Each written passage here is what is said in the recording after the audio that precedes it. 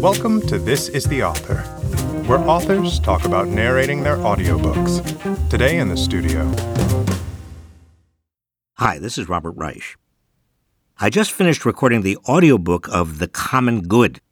The Common Good is about the obligations we owe one another, the duties we owe each other as members of the same society.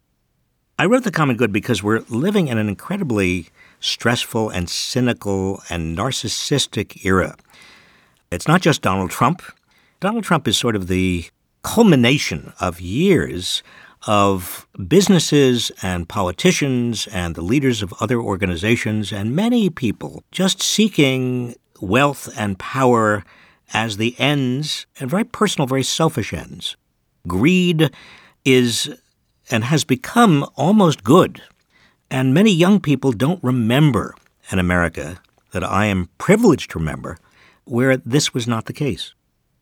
I was inspired to write the book really by my childhood heroes. I mean, I had some wonderful teachers in elementary school and in high school who drummed into my head. This was a little public elementary school, a little public high school near the Hudson Valley in New York, but they drummed into my head the notion that we all have responsibilities as citizens. We all have to make the country better. And then I came under the spell, and I don't mean spell in a negative way, I mean in a very positive way, of Robert F. Kennedy and of others of that era, Martin Luther King Jr., people who embodied the notion that America really did have ideals that were central to its identity, ideals that had been handed down to us over the ages, that changed, obviously, from time to time, but that really represented the best of American patriotism. That patriotism was not simply about singing the national anthem and saluting the flag, but patriotism was about committing oneself to these ideals and sacrificing for those ideals. Patriotism was about giving of yourself to making sure that other people had opportunities, that people who were not as well off could get ahead. Patriotism was about inclusion. It wasn't about exclusion. It was about inclusion.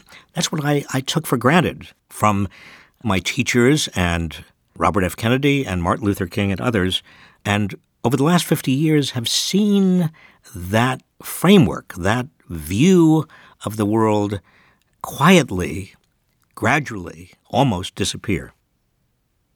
Narrating the audiobook was hard. It's a book that I want people to read slowly and to think about.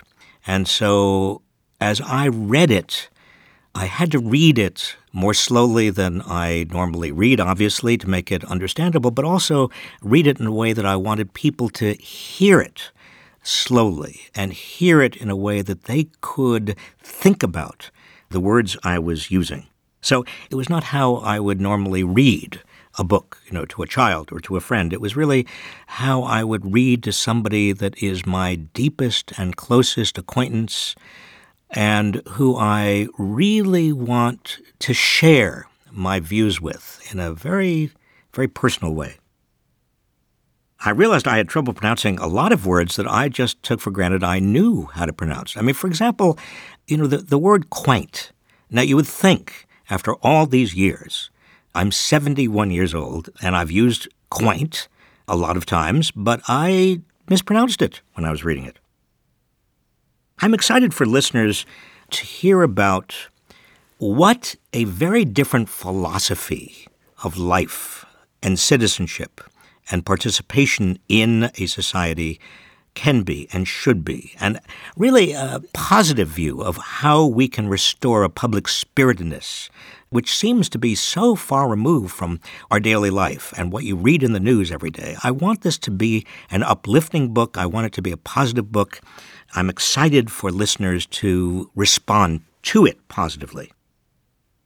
If I wasn't going to record my own audiobook, well, let's see. Who would I cast? I'd love to have Abraham Lincoln read it. I mean, it's hard to get him. He's in great demand.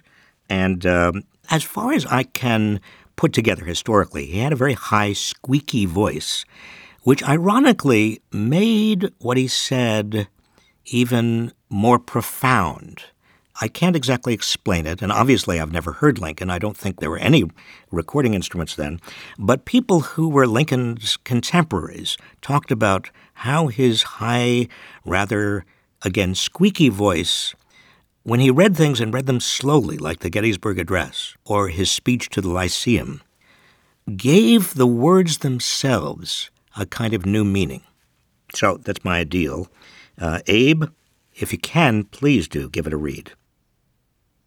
I have very fond memories of being read to as a child.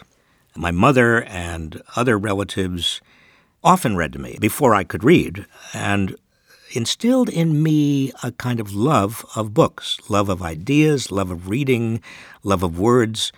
I remember that I, at the age of, how far back does memory go? Probably around 3, was not yet able to write. I could read a few words, but I remember writing basically scribbles. I mean, they weren't really words, they were scribbles.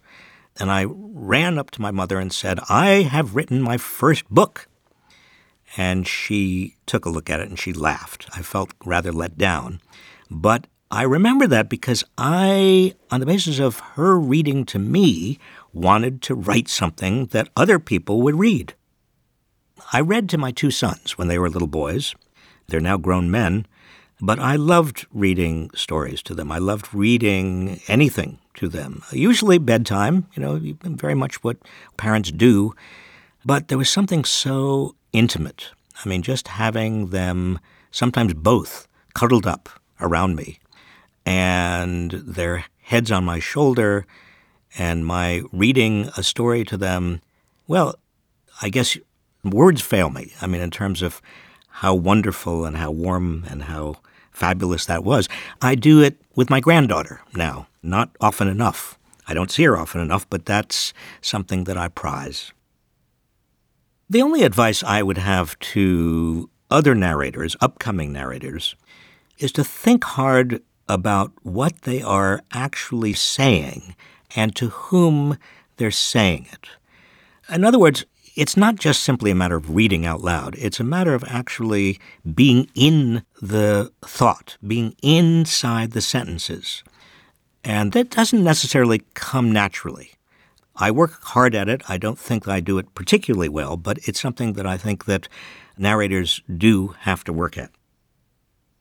I've written a number of books and I've done audiobooks. One time, I chose not to do it. I suggested that the publisher find somebody else to read the book. And I regret that very much. There's something that is so intimate about reading your own words and hoping that those words fall upon ears that are hearing how you think, how you read, what you are actually feeling when you're reading. I can't imagine something that is more intimate than that. That, to me, is what an audiobook is all about, should be all about. It's a great privilege. It's a great privilege to read your own words and to read them, hopefully, to somebody who is eager to hear them.